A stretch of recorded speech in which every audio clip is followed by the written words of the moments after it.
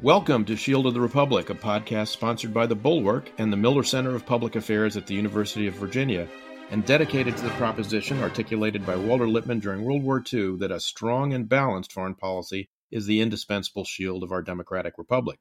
I'm Eric Edelman, counselor at the Center for Strategic and Budgetary Assessments, a Bulwark contributor, and a non-resident fellow at the Miller Center. And I'm glad to be joined by my co-host in this enterprise, Elliot Cohen, who is the Robert E. Osgood Professor of Strategy at Johns Hopkins School of Advanced International Studies and the Arleigh Burke Chair in Strategy at the Center for Strategic and International Studies. Elliot, welcome and Happy New Year. It's good to be with you again. Well, Happy New Year. I am, you see me recovering from having spent a day at a water park near Massanutten Mountain in Virginia with half a dozen of my grandchildren. And I went down actually both of the really long slides. And so I now know what the meaning of fear is. Interesting, because we were at the Great Wolf Lodge in Williamsburg, and I was also going down very tall water slides. Somehow people in our party thought it would be great sport to have the cardiac patient in the group go down these death-defying slides. But nobody ended up the worse for it, so we're all fine. Let me introduce our guest today. It's Professor John Maurer, who is the Professor of Strategy and Security Studies at Air University's School of Advanced Air and Space Studies. He's got a PhD from Georgetown. He's written extensively on arms control and nuclear weapons and national security. Also been published in the Texas National Security Review, War on the Rocks, National Interest, Real Clear Defense, and other journals, including referee journals like Diplomatic History. But the subject of today's conversation will be his recent book, Competitive Arms Control, Nixon, Kissinger, and SALT, 1969 to 1972, a study of the ABM and SALT treaty negotiations and how we got to them. Welcome, John. Eric, Elliot, thanks so much for having me. Well, John, why don't you lay out for our listeners the distinction you make in your book between the sort of competitive and cooperative approaches to arms control and how those played out in the Nixon administration in the kind of interagency fights that since that time have become all too familiar to people who follow this kind of blood sport in Washington. So when I started this project, I had a sense of what I thought I was going to find in a history of early American arms control policy, especially in the Nixon administration. And it was this sense of arms control as a cooperative exercise between countries, even countries that have geopolitical rivalry, that are enemies in some senses, can still come together and they can identify particular weapons or technologies that are bad for both of them. And they can cooperate in a very sort of narrow and tailored way to limit weapons that are mutually disadvantageous to them, even as they compete in other fields. That was my mindset on arms control when I came into this process. And as I wrote the book, as I went to the Nixon Library especially and was going through the archives there, what emerged was a very different story about the motives of arms control in the Nixon administration. Although the US government had some people who promoted this cooperative idea of let's identify the particularly destabilizing technologies and put limits on those. At the highest levels of the government, in the White House, Nixon, Kissinger, and at the Department of Defense, especially Melvin Laird and his team there. The purpose of the arms control negotiation, the objective that they were pursuing, was not mutual gain with the Soviet Union. Rather, it was seeking to use the negotiations to alter the structure of competition going forward. Arms competition, would continue between the superpowers going forward. But if the negotiations were structured appropriately, Nixon and Kissinger thought, the competition would continue on lines favorable to the United States rather than the Soviet Union. So they were seeking to use the negotiations for competitive advantage. Hence, in the title of the book, I call this Competitive Arms Control. And the specific things that they, and especially Melvin Laird, were looking at in this period were an attempt to shift competition with the Soviet Union from a quantitative competition in the number of weapons to a qualitative competition in the quality of weapons, their accuracy, their reliability, the ability of sensors to locate targets rapidly and sort of cue them for attack by missile and bomber forces. things that we later associate with what becomes known as the offset strategy in the late 1970s. But even in the early 70s, this was, I discovered, a substantial portion, indeed perhaps the main goal in the Nixon administration of these arms control negotiations was to enable a competitive strategy and shift military technical competition towards a qualitative realm in which they thought the United States would have significant advantages. You know, I basically have always thought of arms control as a snare and a delusion, unless you're finding some way to use it to, cleverly beat down the other guy. And I can well believe that that's how Nixon thought about it. And Melvin Laird, who I very much hope we'll talk about because I think he's an underappreciated figure in that phase of the Cold War. Can I focus in on Kissinger for a moment, too? Because what you're saying seems to me to be at odds with what I understand of the Kissingerian worldview circa 1970 or thereabouts. And if you'll bear with me, let me just give you what I think that worldview is. First, in general, he is, as I think you can tell from his writings when he was still an academic, but even down to the present day, when in his writings about Ukraine, he is focused on stability, on equilibrium, on managing a balance of power with various opponents, and not with really being out to screw the other guy, which is what, Nixon's view of life and not just international relations was. And secondly, and I think this does come through very clearly, say, in his memoirs, this was a time when he sees a country that is ripped apart by civil turmoil, by the Vietnam War. He goes through these very painful breaks with his former colleagues. So I've always thought of him as approaching this period through a very pessimistic lens, where I don't think he ever used the terms managing American decline, but it seems to me that's what he was thinking. So do I have Henry Kissinger all wrong, or is it, as I think you in part are saying, that the focus should be on Nixon and Laird, maybe a little bit less on Kissinger? I think that's correct. Yeah. A lot of stuff that gets written about the Nixon administration's foreign policy tends to boil down to Kissinger as being the one who's driving the foreign policy. And I do see this story as very much a Nixon story. Kissinger is an important part of it. Laird is an especially important part of it. But on arms control issues, yes, Nixon was making the key decisions and driving a lot of the policy process. Kissinger himself is an interesting figure in this time period because he has a number of different layers, I think, to his approach to this. On the one hand, yes, I think he sees the world of the 1970s as being one that's unfavorable for the United States, especially with the United States trying to get out of Vietnam and the Soviets approaching and overtaking the United States in the number of strategic nuclear launchers. And so for him, part of this is an attempt, as you say, perhaps to manage decline, at least in the short term, but to sort of head off the Soviets getting too far ahead so that the United States can perhaps recover at some point down the road. On the specifics, so that's at the sort of geostrategic level. At the specific nuclear technical level, though, at least in this time period, Kissinger was much more hawkish on nuclear weapons, much more interested in pursuing advantage in nuclear weapons than I think many people have remembered, in part because he sort of glosses over this in his memoirs, but even in his academic writing, his sort of most famous book that he wrote in the late 1950s on limited nuclear war was an extended treatise on how the United States could gain advantage on the nuclear battlefield in Europe, and how with the use of nuclear weapons in specific ways could bolster deterrence and potentially defeat the Soviet Union on the battlefield. And in the Nixon administration, too, at least behind closed doors, Kissinger is one of the foremost people who is pushing to revamp nuclear targeting and develop what back then was called limited strategic nuclear options. It's a policy that becomes associated with James Schlesinger a few years later. But behind the scenes, it's really Kissinger initially who's pushing this development of nuclear targeting processes to try to get ahead of the Soviet Union to develop new coercive options. So in that regard, he's a sort of an ambivalent figure, right? On the one hand, he is sort of managing this declining process, but on the other hand, he is intensely interested in nuclear technical competition.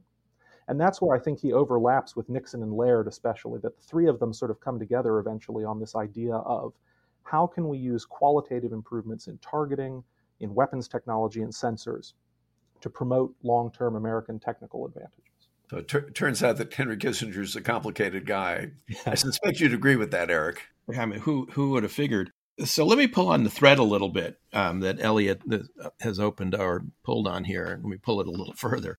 The biggest part of the book really is about the incredibly intense interagency negotiations that go on about these various approaches.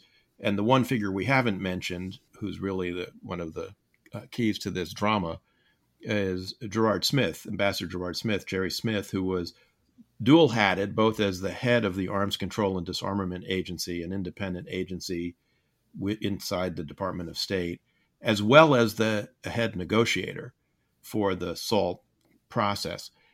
And he really is the chief exponent, I think it's fair to say in your book, of the cooperative approach, that this is all about win-win, both sides should feel good about this, and that they should be trying to cooperate and create a stable nuclear balance and get away from the sort of arms race that has been going on for the last decade or so or more.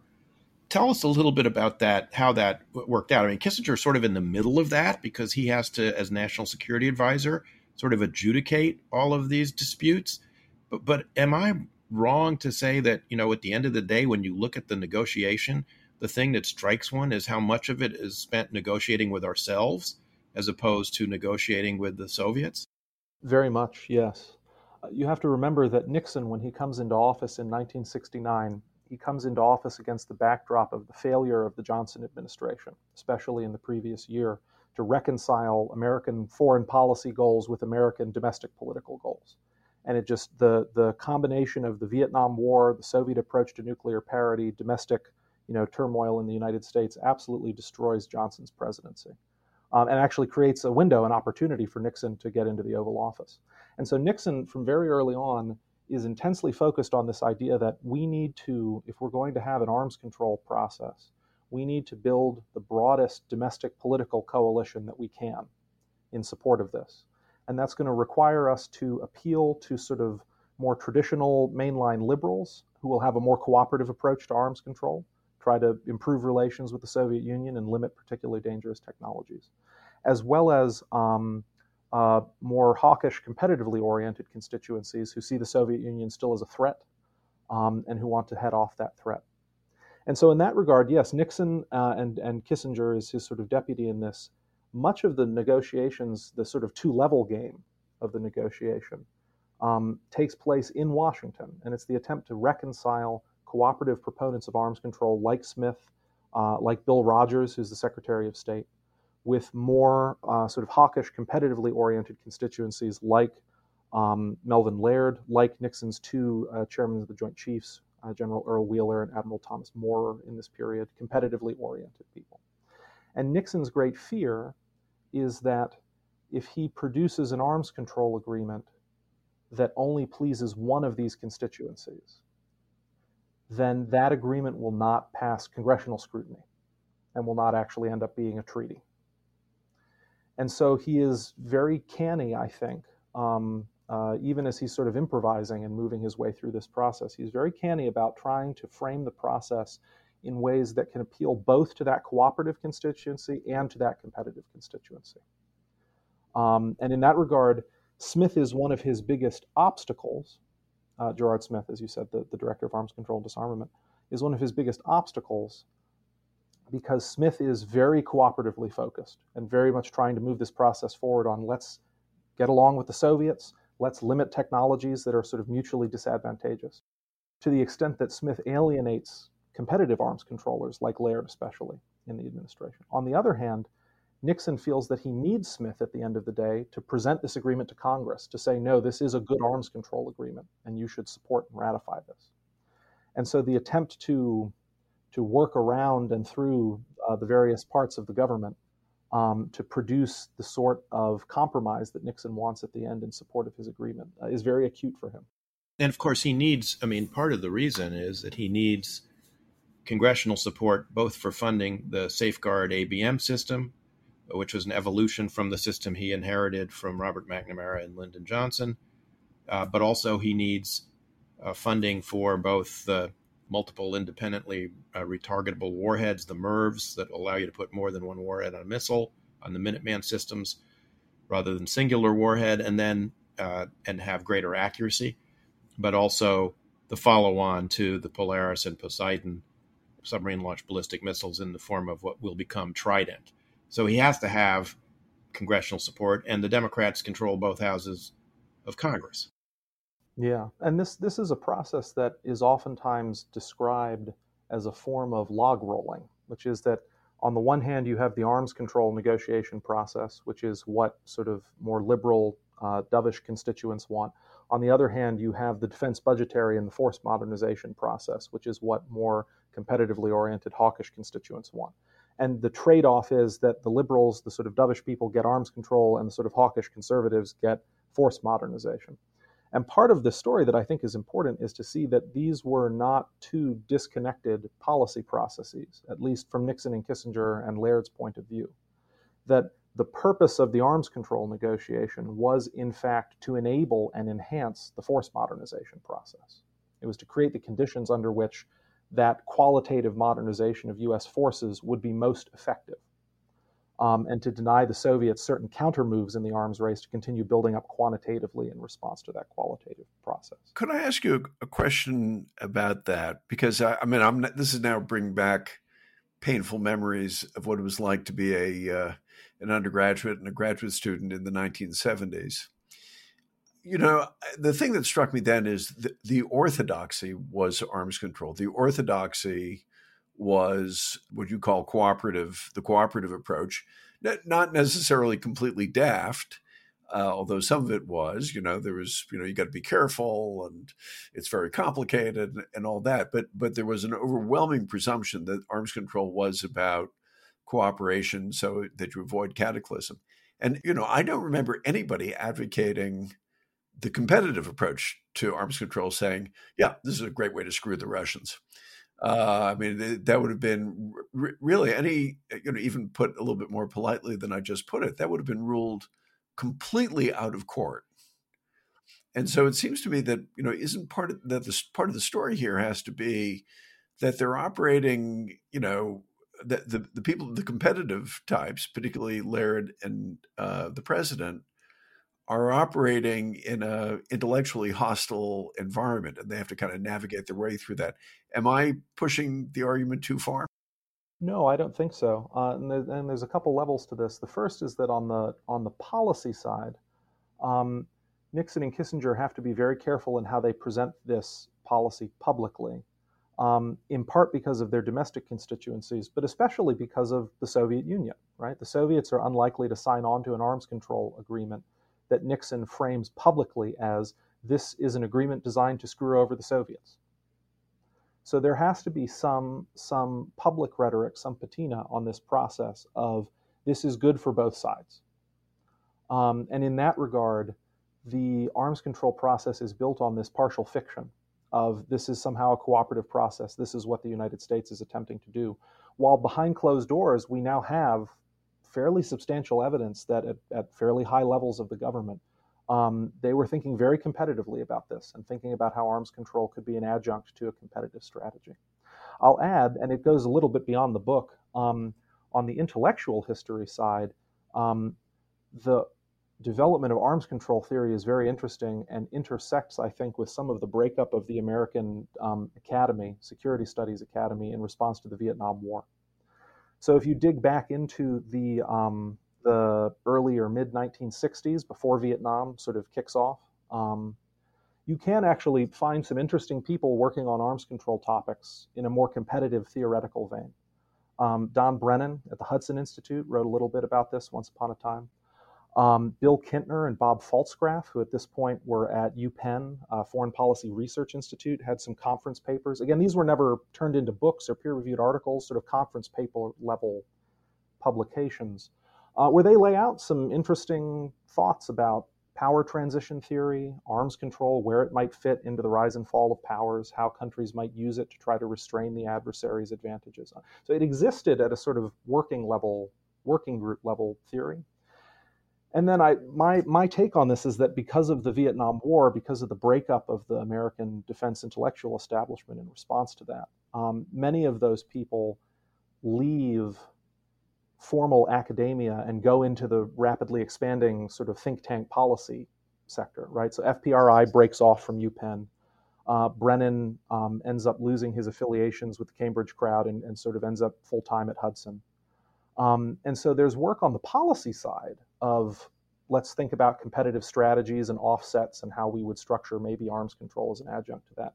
But in the sort of ivory tower of the academy, those more competitively oriented thoughts on arms control disappear very much. And the sort of Schelling-esque framework of arms control as it was in the early 1960s becomes the bedrock of arms control theory that's then built upon by people like Bob Jervis and others. Just to clinch the point, the ivory tower is a lot more important, arguably, than it is now. I mean, I think it seems to me that it's, during that period, the 70s, 60s, 70s, maybe a little bit the 80s, what the academic consensus was, for better or for worse, really did set the tone for public debate. And the think tank stuff, I agree, was out there, but these were considered somewhat marginal voices. That's not the case now. I mean, I don't think that, first, I don't think there's any academic consensus on just about anything anymore. But I don't think if all the professors in every Ivy League institution said, American foreign policy should be X, it would make one whit of difference. You mentioned Donald Brennan, who is, as you rightfully point out, one of the early architects or intellectual architects of arms control. He's part of that special issue of Daedalus, the Annals of the American Academy of Arts and Sciences, which is then published as a book about arms control. He writes a lot about missile defense. And as you point out in the book, I think he writes the most excoriating critique of the ABM treaty and the SALT agreement to limit offensive nuclear arms during the post-negotiation debate about ratification, which I think appeared in National Review, if memory serves. So there is a kind of fragmentation even among the sort of arms control theorists early on in this period. It then, I do think, hardens into the sort of orthodoxy that Eliot talks about, in which, and John, you and I have been party to some conversations about this, where arms control is regarded as a good in and of itself, which I do think is a danger. And you see this way, you see this in the Reagan years articulated as a critique of Reagan's first term. In his first term, no arms control agreement was signed, which implies, of course, that any arms control agreement that he signed would have been better than no arms control agreement, even though arms controllers frequently say no agreement's better than a bad agreement. But the reality is there is this, as Eliot was saying earlier, I think, a kind of built-in presumption that in any given situation, arms control is probably the right approach to deal with the problem. Just one thought on that, Eric. I think some of our younger listeners may not be aware that there was a separate arms control and disarmament agency created, I believe, in 1961. So that it's kind of apart from the State Department, it's apart from the Defense Department. Its only job is to advocate for arms control, which in retrospect is crazy. And in retrospect, I think also does represent the institutionalization of the cooperative view of arms control, which is why it was a good thing when it was finally blown up. I was part of that, so I'll take credit for that, at least partially. Not to put too fine a point on it, this is actually a theme in your book, John, right? Which is that Jerry Smith's role, both as the director of ACTA, the Arms Control Disarmament Agency, and as the chief negotiator, put him fundamentally into a position of conflict of interest, because on the one hand, he was the institutional spokesperson, for arms control as, a good in and of itself. But then he was also responsible for the specific negotiation of the ABM treaty and the Offensive Arms Limitation Agreement. And this becomes a huge problem, which you describe in great detail, for Nixon and Kissinger to manage, because you've got, the sort of cooperative arms controllers on one side, but you've got layered who also is trying to manage, as we were just saying a minute ago, the congressional dimension of this. By the way, we ought to tell listeners who may not be aware that Mel Laird was, in some sense, one of the probably best prepared people to ever become Secretary of Defense, because he had been the ranking Republican member in the House Armed Services Committee for almost 20 years when he becomes Secretary of Defense. So he knows where a lot of the bodies are buried, and he's acutely sensitive to the changing congressional politics of this and what it requires to get his defense budget. And he's not shy in terms of bureaucratic warfare of going around Nixon and Kissinger to get what he wants from the Congress. But the upshot of this is, and this is a point I wanted to get to, is Nixon and Kissinger end up, and you do a terrific job of kind of disentangling this, negotiating, as it were, against their own negotiator. I mean, they at some point lose confidence in Smith's ability to get the agreement that they want and which they think they need to keep Laird on side. But Nixon is also desperate to get the damn thing done in time for the 1972 election, because he wants to have an agreement to run on, as a peacemaker. And so he puts Kissinger in charge of a so-called back channel. It's not really a back channel because it's a formal government channel, but it's a parallel channel to the negotiations that are going on in Helsinki and Vienna that are being led by Smith, and it's kept totally secret from Smith and at least most of the rest of the U.S. SALT delegation. So tell us a little bit about that, and what's your judgment about this, the good and bad and the ugly? I mean, in your account, you pretty much seem to think, well, this is not a great way to do business, but it was probably the only way they could have gotten the deal. Is that a fair reading of your judgment? I think so. It's interesting to read back through the memoirs and through the documents, and try to reassemble some of the elements of the structural positions, as you say, in the bureaucracy, the struggles for someone like Jerry Smith to try to be both the director of ACTA and the chief negotiator. It's very difficult, right? Because on the one hand, as the chief negotiator, he's supposed to impartially represent the interests of the entire U.S. government. As the director of ACTA, he's supposed to represent his own agency's views on the subject. And he really, really struggled to fit those two roles together. The personalities also end up mattering a lot too, I think. Jerry Smith, very, very smart guy, very knowledgeable on these issues. Again, going all the way back to working on the Atomic Energy Commission in the Eisenhower administration, deeply engaged in nuclear technology, arms control issues. Very privileged background. Long time in D.C. working in the government. In many ways, then, the antithesis of Nixon at a personal level, someone who saw himself as an outsider, as someone who sort of built himself up from his own modest beginnings, someone who had a bigger picture view rather than a sort of narrowly technical one. Again, channeling Nixon's view of himself here, right? So in that regard, too, a significant personality clash between those two. And yes, Nixon does end up losing faith in Smith's ability to manage this process. They end up going to this back channel. Kissinger negotiates directly with Soviet Ambassador to the United States, Anatoly Dobrynin, for many months. And some of the key concessions that the United States and the Soviets, for that matter, make during this negotiating process occur in that private Kissinger-Dobrynin channel, which is largely kept secret from the rest of the government, including Smith and Laird. And on the one hand, that is a totally crazy way to run a negotiation, right? To have a front channel where you're putting something out there and then a sort of a secret channel in the back where you're putting different things out. It created tremendous animosity inside the government. And that comes across when you read these memoir accounts by Smith, by Kissinger especially, by Raymond Garthoff, who was at the State Department at that time working on Smith's staff, wrote one of the big accounts of this.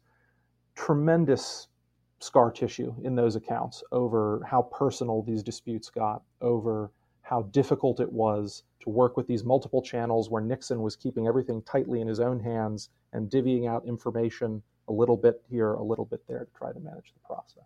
I mean, Smith titles his memoir Double Talk. And he does. And the whole theme of it is essentially Kissinger's duplicity in, doing all this stuff behind his back. He does. And the footnotes in the chapter in Raymond Gartoff's Détente and Confrontation, his chapter on SALT 1, when you get into some of the footnotes that he writes about these minutely detailed differences over, well, Kissinger in his memoir said that I said that Smith said this, but he didn't say that, he said this, just the amount of I got to set the record straight. Really, really intense personal clashes. And the back channel process that Nixon pursues aggravates that significantly, right?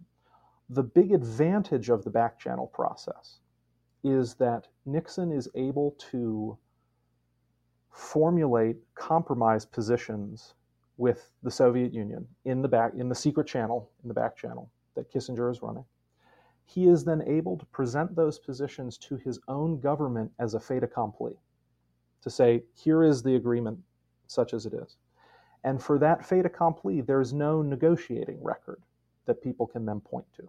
And what that allows Nixon to do is that, and you can see this in the minutes of the briefings that Nixon and Kissinger give separately to Smith and to Laird when they come back in May 1971, for example, with one of these big back channel concessions. When they talk to Smith, they justify that concession on the basis of a cooperative logic. And when they talk to Laird, they justify that concession on the basis of a competitive logic. And because the agreement is sort of lands de novo with no negotiating record as a fait accompli, Nixon then has maximum leeway to explain it and justify it however he wants. Because you can't go back to the negotiating record and say, well, Smith said to Semenov, who's the Soviet head of the Soviet delegation, Vladimir Semenov, Smith said to Semenov on this date that the compromise was for this purpose. Because that record doesn't exist for the back channel. So that's why, at the end of the day, I sort of come down, even though it's in some ways a totally crazy way to run a negotiation, I come down, I think, on balance, on the side of this as a useful tool for Nixon in the tremendously fractured political environment he was in, trying to manage this team of rivals with radically different views in his own government, trying to push through an arms control agreement, both in time for the election, but also to head off as soon as he could the buildup of Soviet strategic forces. That on balance, the back channel ends up being a useful tool because it allows him to sort of massage his messaging of what this is about and create enough ambiguity that the agreement can actually appeal in some ways to both sides of this divide. Wasn't it also a question of personal style? I mean, I think my impression has always been Nixon and Kissinger always mistrusted the bureaucracy, any bureaucracy. They always liked having maximum freedom of maneuver, which back channels allow you. They always preferred secrecy. I think they always got a little kind of thrill, from black limousines carrying you to Andrews Air Force Base in the middle of the night so nobody can see you and that kind of thing.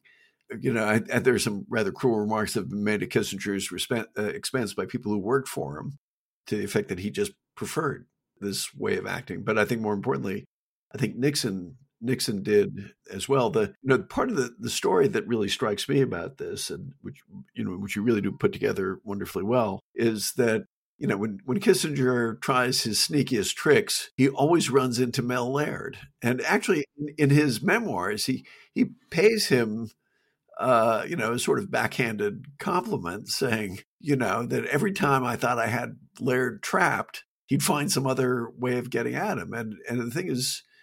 And if I could just kind of riff on that for a moment, the book is about arms control, but in the larger context of trying to rebuild the American military after Vietnam, when the services are just torn apart by racial conflict, drug use, the eventual transition to an all-volunteer force, Laird manages that really exceptionally well, and it's an argument, I think, for why you want somebody who is both kind of a master of the substantive issues, because Eric, as you pointed out, he'd been chairman of the House he'd been the ranking Republican member of the House Armed Services Committee for almost 2 decades, but also somebody with acute political skills. If I'm not mistaken, one of those began, and then I'll shut up. When Nixon tried to get him to become Secretary of Defense, he got him to promise that he could appoint all of his own immediate subordinates, which, as we know, doesn't usually happen. I mean, there's some sort of haggling that goes on.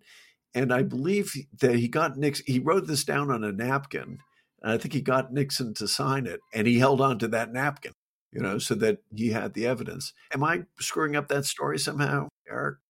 I can't remember if it was on a napkin, but there's no question that Laird was, as you say, determined to, be master in his own house, which, by the way, is in stark contrast to at least one of his successors, Jim Schlesinger, who had, former Governor Bill Clements as his deputy at defense.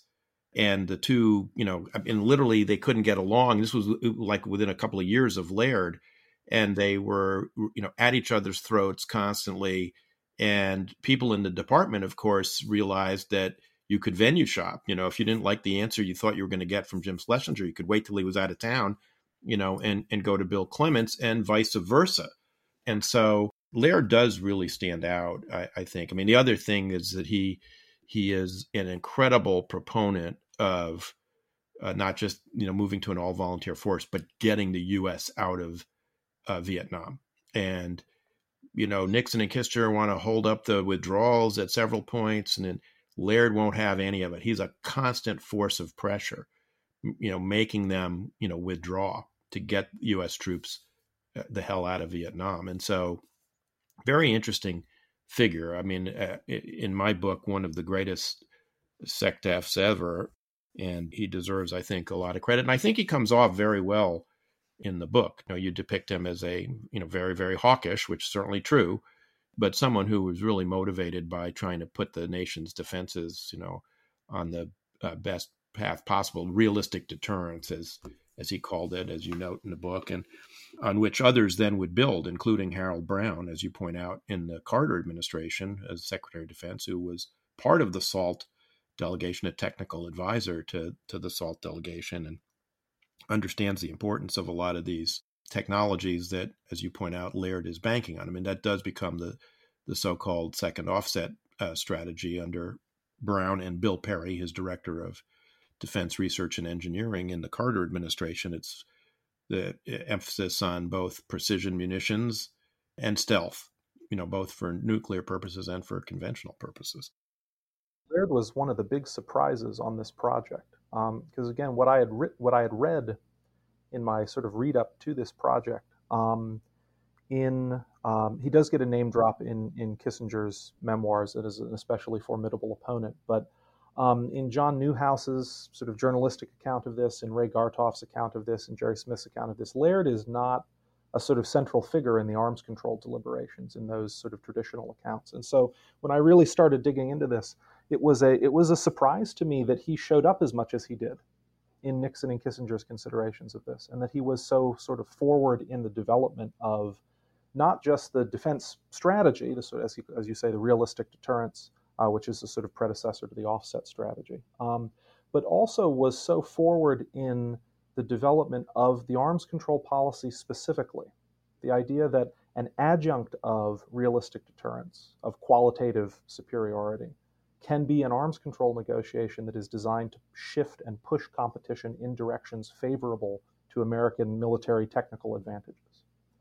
And that's a major theme I wanted to bring out of this book. Nixon and Kissinger, they're on the title, but Laird was in some ways the biggest surprise in this book, and really just try to highlight his contribution to that, I think, is critical. Maybe it's a measure of his cunning and effectiveness that actually the role he plays is not entirely visible. I sometimes think that some of the most effective players in Washington are those who have been quite happy to be more behind the scenes and doing what they do without calling undue attention to themselves. You're smiling, Eric. I think it was Judge Rosenman who said that the essential quality of a staffer is a passion for anonymity. If you really want to be effective, getting a lot of ink in the Washington Post, New York Times is not always the best way to go about it, in my experience.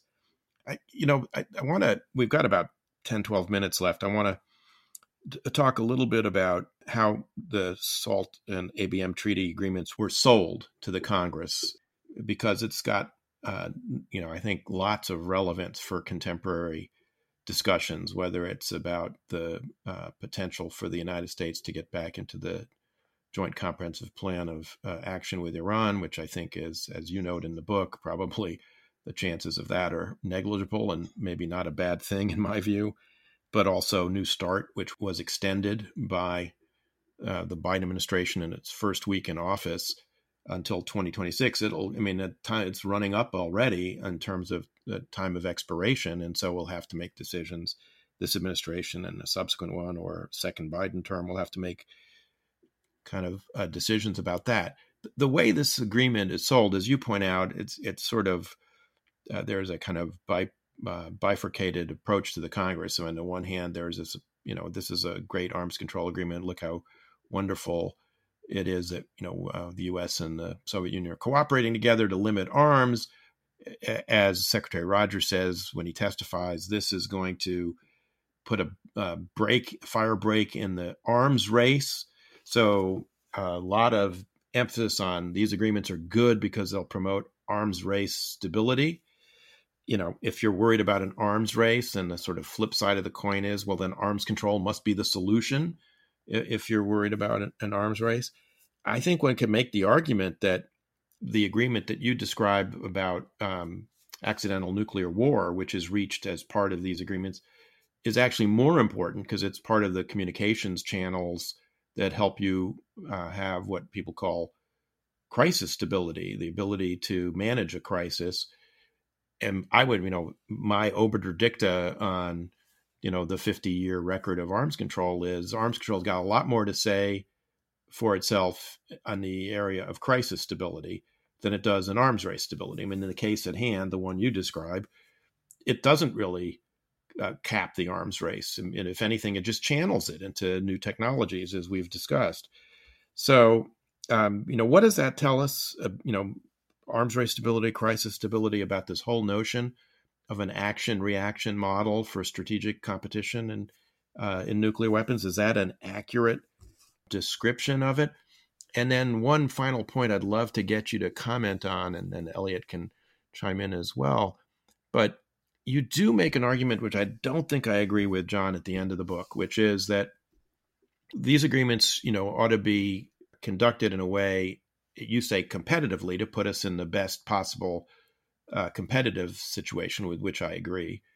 But you also say we should try and, the experience with the Soviets shows that even when we have political differences on a whole range of other issues, whether it's human rights or regional behavior, we can continue to have these, arms control negotiations because they put us in a better competitive political advantage.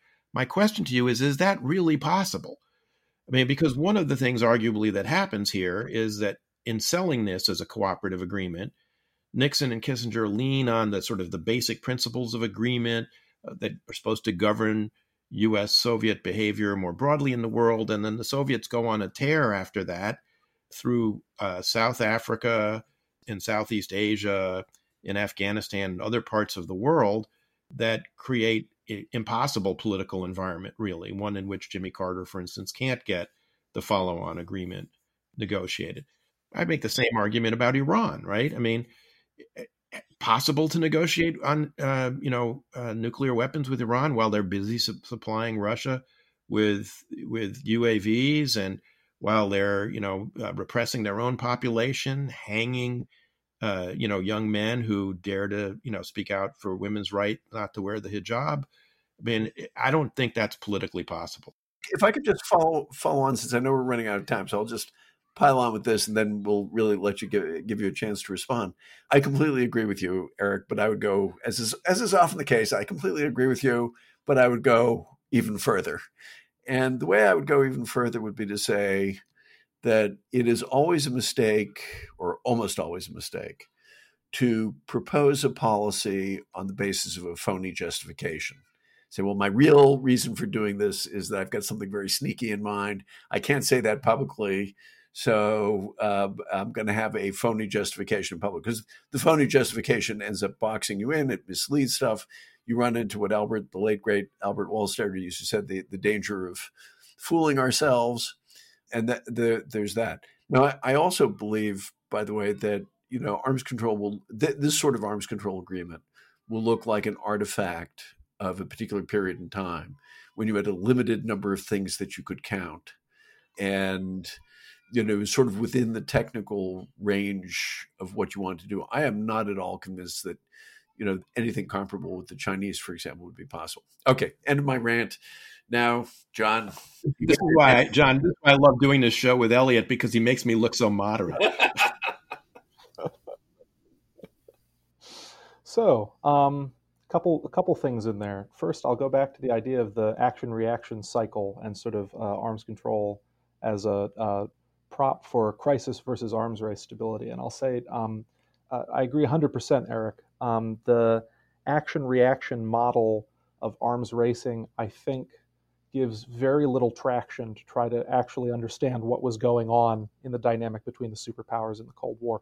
And I think that my work on arms control in the Nixon administration is could be a small part of the case against that, which is just to say that, yes, in the main, these agreements were not intended by Nixon to curtail arms racing. They weren't. They were intended to shape future iterations of arms racing. And perhaps that future shape of arms racing would be stabilizing or destabilizing.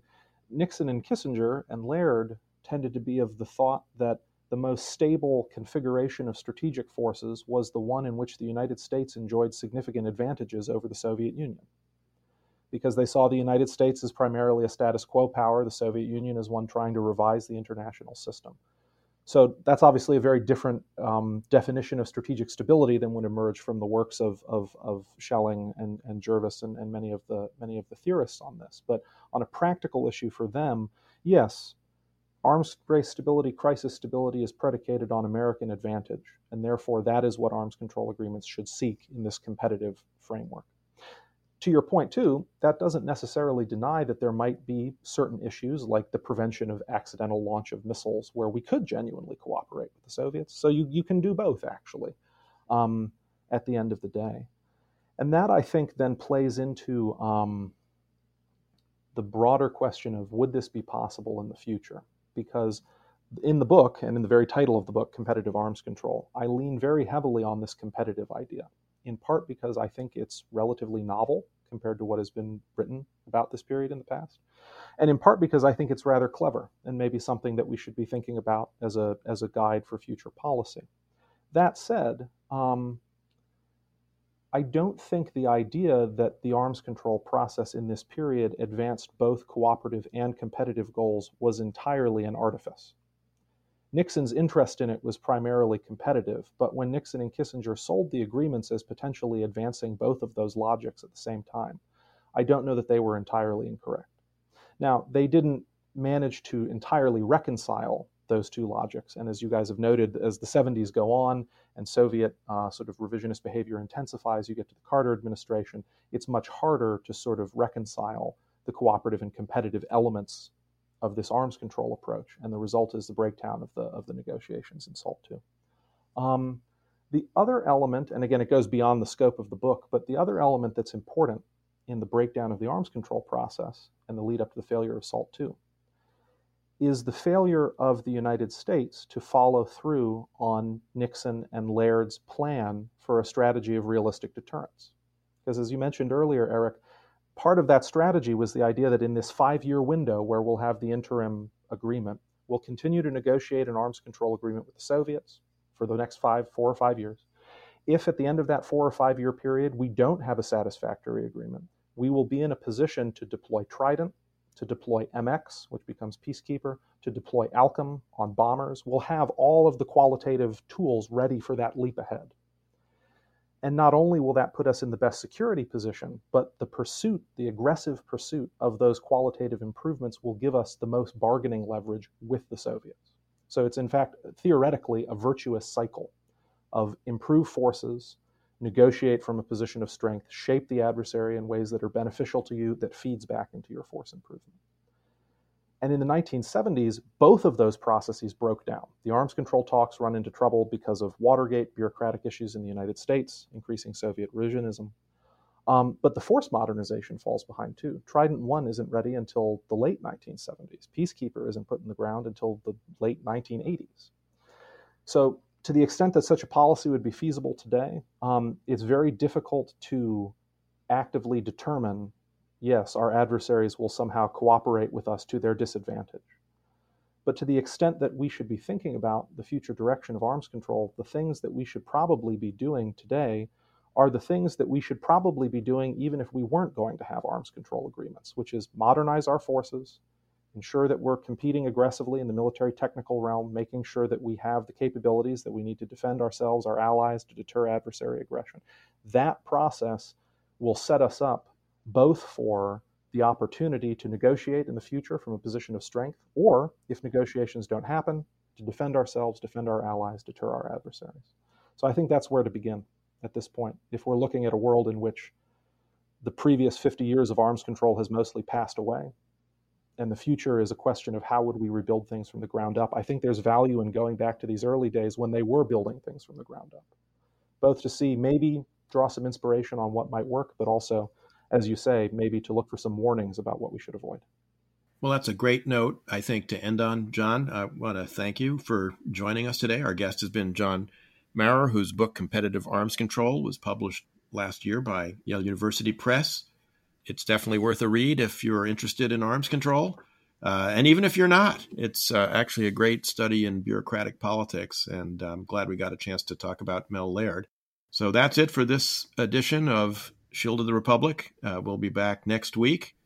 But I want to thank my partner, Elliot Cohen, and John for a great discussion today. Thank you, John. Thank you, Eric.